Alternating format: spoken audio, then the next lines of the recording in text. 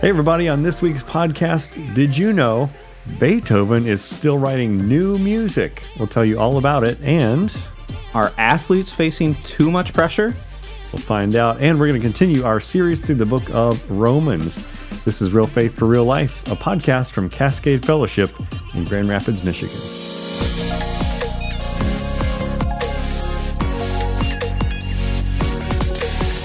All right, Beethoven.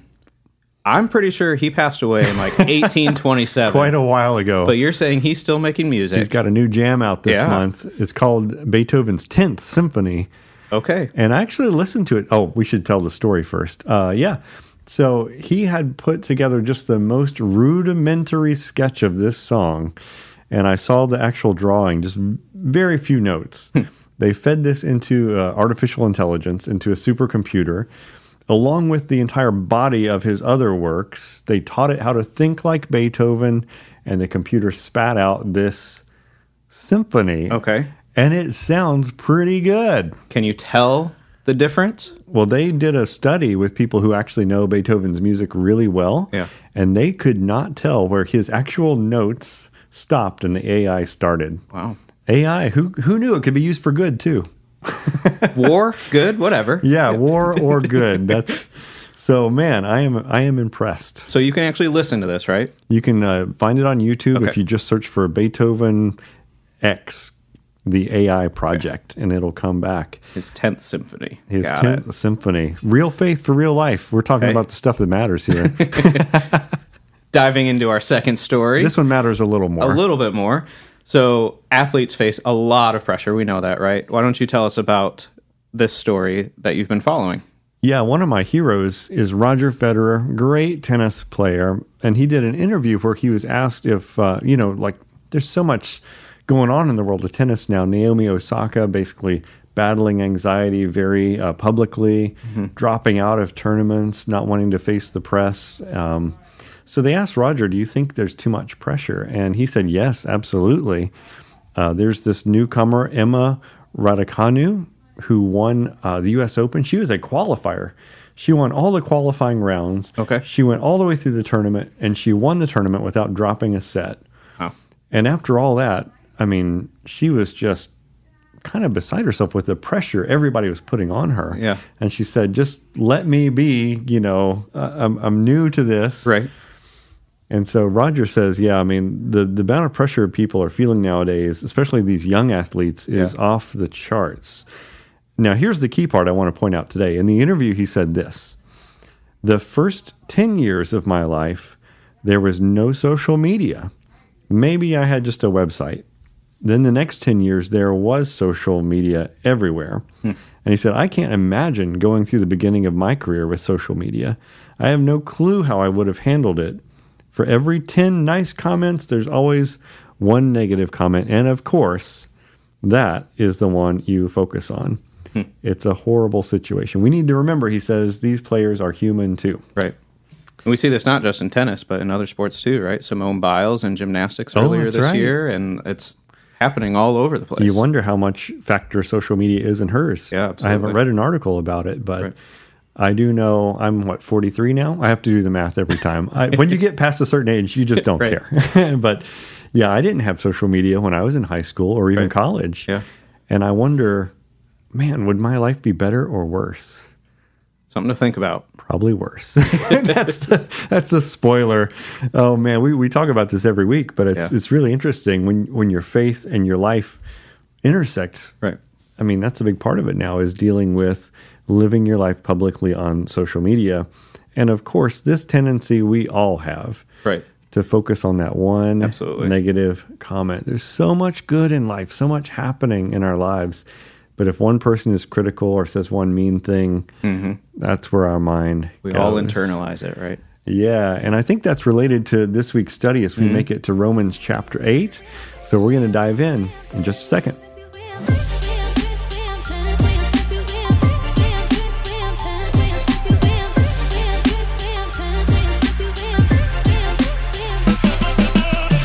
All right, so let's dive in back to Romans. We're in chapter 8 this week. But before we read the text, why don't you give us a little bit of context here, where we're at? Yeah, so you'll remember last week where we left off in chapter 7, Paul was giving voice to this universal Christian experience of just struggling against the sin that remains in our flesh, to use his word, in our flesh and in the world around us. And so we, like Paul, we all experience this desire to do good, and yet we find ourselves giving in to the old sinful ways and habits and desires. Right.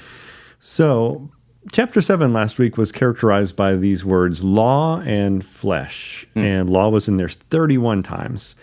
And Paul's point being, those two things put together is not a winning combination. It's not going to help you in your Christian life. Yeah. Law plus flesh equals failure. You need something more. So this week, when we turn the page into chapter 8, we find a different key word that's repeated, this time 19 times. That key word is the Holy Spirit. And I think we're going to find as we read this week's passage, you'll just hear that word, repeated, Spirit. By the Spirit, we can overcome sin and we can make real change in our life. That's good. So we're going to pick up in verse 1 and read the first part of chapter 8.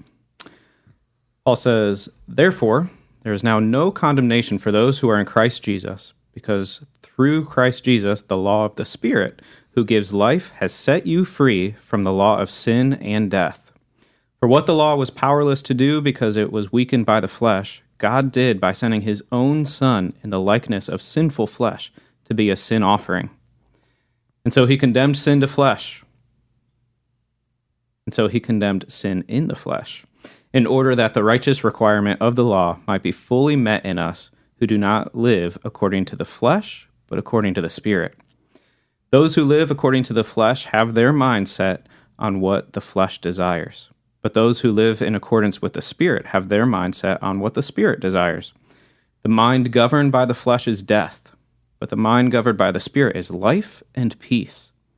The mind governed by the flesh is hostile to God. It does not submit to God's law, nor can it do so. Those who are in the realm of the flesh cannot please God. You, however, are not in the realm of the flesh, but are in the realm of the Spirit, if indeed the Spirit of God lives in you. And if anyone does not have the Spirit of Christ, they do not belong to Christ. But if Christ is in you, then even though your body is subject to death because of sin, the Spirit gives life because of righteousness. And if the Spirit of him who raised Jesus from the dead is living in you, he who raised Christ from the dead will also give life to your mortal bodies because of his Spirit who lives in you. Therefore, brothers and sisters, we have an obligation, but it is not to the flesh to live according to it. For if you live according to the flesh, you will die. But if by the Spirit you put to death the misdeeds of the body, you will live. For those who are led by the Spirit of God are the children of God. The Spirit you received does not make you slaves, so that you live in fear again. Rather, the Spirit you received brought about your adoption to sonship. And by him we cry, Abba, Father. The Spirit himself testifies with our spirit that we are God's children. Now, if we are children, then we are heirs, heirs of God, and co-heirs with Christ, if indeed we share in his sufferings, in order that we may also share in his glory. All right, so what is the big takeaway from this first section of chapter 8? Well, I think we heard the word Spirit just repeated over and over again, and I think the big takeaway is the Spirit is essential to Christian living and Christian growth. So without the Spirit, Christian discipleship is impossible. Yeah. It's impossible. So there's two things that are said here we could talk about. In the first 13 verses, the Holy Spirit is the Spirit of life. Mm-hmm. And in the next part, verses 14 through 17, he's the Spirit of adoption. So why don't we talk about the Spirit of life first? What does it mean to say that the Holy Spirit is the Spirit of life? Well, chiefly that he is the one who brings us to life spiritually. So we talk about, the Holy Spirit, this mysterious person of the Trinity that sometimes hard to understand and get our minds around. Mm-hmm. Well, one of the first things you should think about when you think about the Spirit of God is just that you were spiritually dead, and he is the one that brought you to life, and that changes everything. Yeah. One of the first things Paul says is that changes your mindset. I love this teaching. Look at verse 5, chapter 8, verse 5. Those who live according to the flesh have their mind set on what the flesh desires, but those who live in accordance with the Spirit have their mind set on what the Spirit desires. The mind governed by the flesh is death, but the mind governed by the Spirit is life and peace. And so the Spirit, it gives us a new mindset. And I have to watch myself. I said it should be he. The Spirit is a he, a member of the Trinity, not an impersonal force. Yep. So I'll correct myself there. The Holy Spirit, he gives us a new mindset. And that mindset is actually life-giving. So this first part about giving life, and the way we get life is through this new mindset.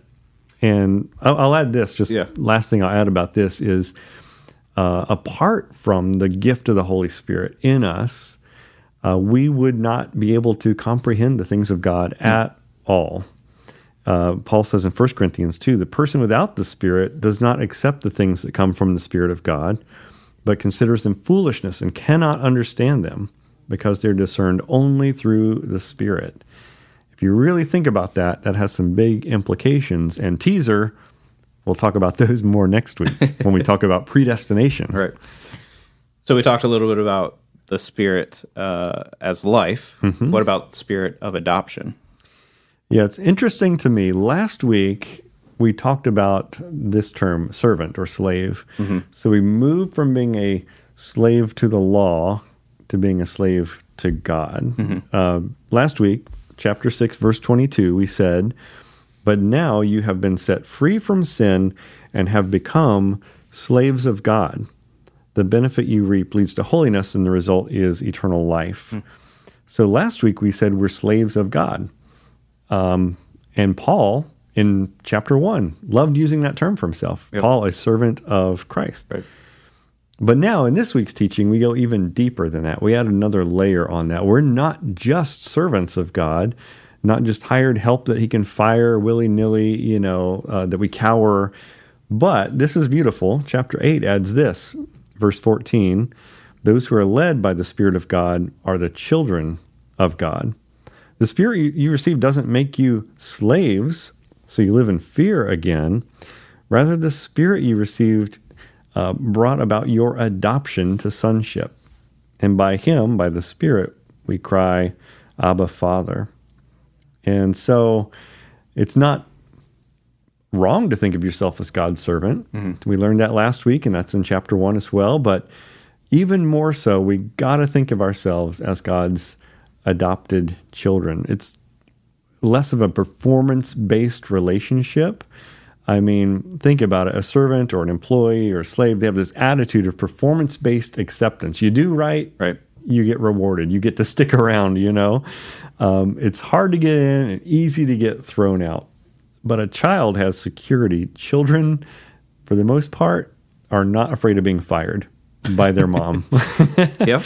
And I can attest to that. I, as an only child, did some monumentally stupid things growing up, and my mom never once fired me. She said, he's still my son, no matter what he does, and I still love him. And that's the relationship we have with God, our Father, because of the Spirit. So really this idea of adoption and sonship is really around the idea or the concept of security. Yeah. And this is a reason that Christians don't have to be insecure about God's love or his plan, right? Yeah, it's really beautiful the way this chapter presents our standing in God's family as his adopted children. In Roman culture, adoption was a highly esteemed thing. A wealthy person needing an heir would bring someone into the family.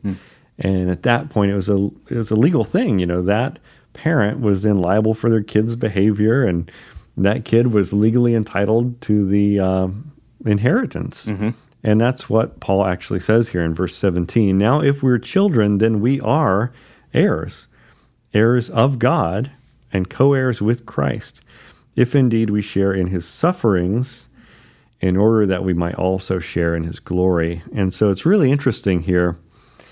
This bridges us into the next section, which is all about suffering and about security in that suffering. About the dual relation. Like, if you read the second half of the chapter, it's this reality check. We're going to experience suffering, but in the midst of it, we can be completely secure that God is taking us where he wants us to be.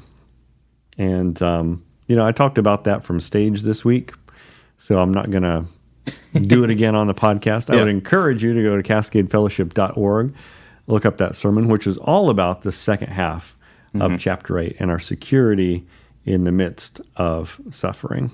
All right, so how is the Spirit present in the second half of chapter 8? Obviously, you're not going to rehash your sermon, but what we've seen is that he's the Spirit of life, and he is the Spirit of adoption. So what is he here?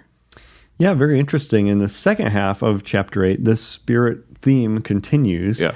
And this time he's pictured as groaning along with us. So we groan in the sufferings of life, knowing there's something good waiting for us down the line. We groan as we stretch and reach toward it, and creation groans, but also the Spirit is present here, and he is groaning along with us. He's coming alongside us to help us with the things that we face in life. Yeah. One of the commentaries I read gave a beautiful picture, and it's like he comes face to face with you, picking up the burden. It's almost like two men carrying a log together. That's the picture that Paul gives us of the Holy Spirit, our intercessor, our comforter, our advocate. Even this chapter says he prays for us when we don't have the words to pray. So when you're so desperate in life that you don't even know what to ask for, or you can't get the words out, there's the Spirit of God right there with you. And finally, he's also present, pictured as the first fruits. So just as a harvest would have the first little bit that assured there's more to come, the Spirit is God's down payment or initial installment in our life that it just assures that he's going to finish what he started. So from beginning to end, then, chapter 8 is just filled with the Holy Spirit and how he advances us in our Christian life, helps us in our Christian life, gets us where we're going. Beautiful.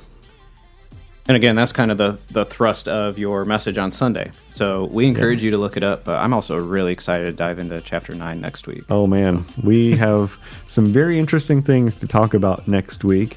As always, we want to encourage you to subscribe so you don't miss next week's podcast. Come to our church if you're in Grand Rapids. We meet every Sunday at 10, and look up our sermons at cascadefellowship.org. All right. Have a great week, everyone. We'll see you soon. Bye.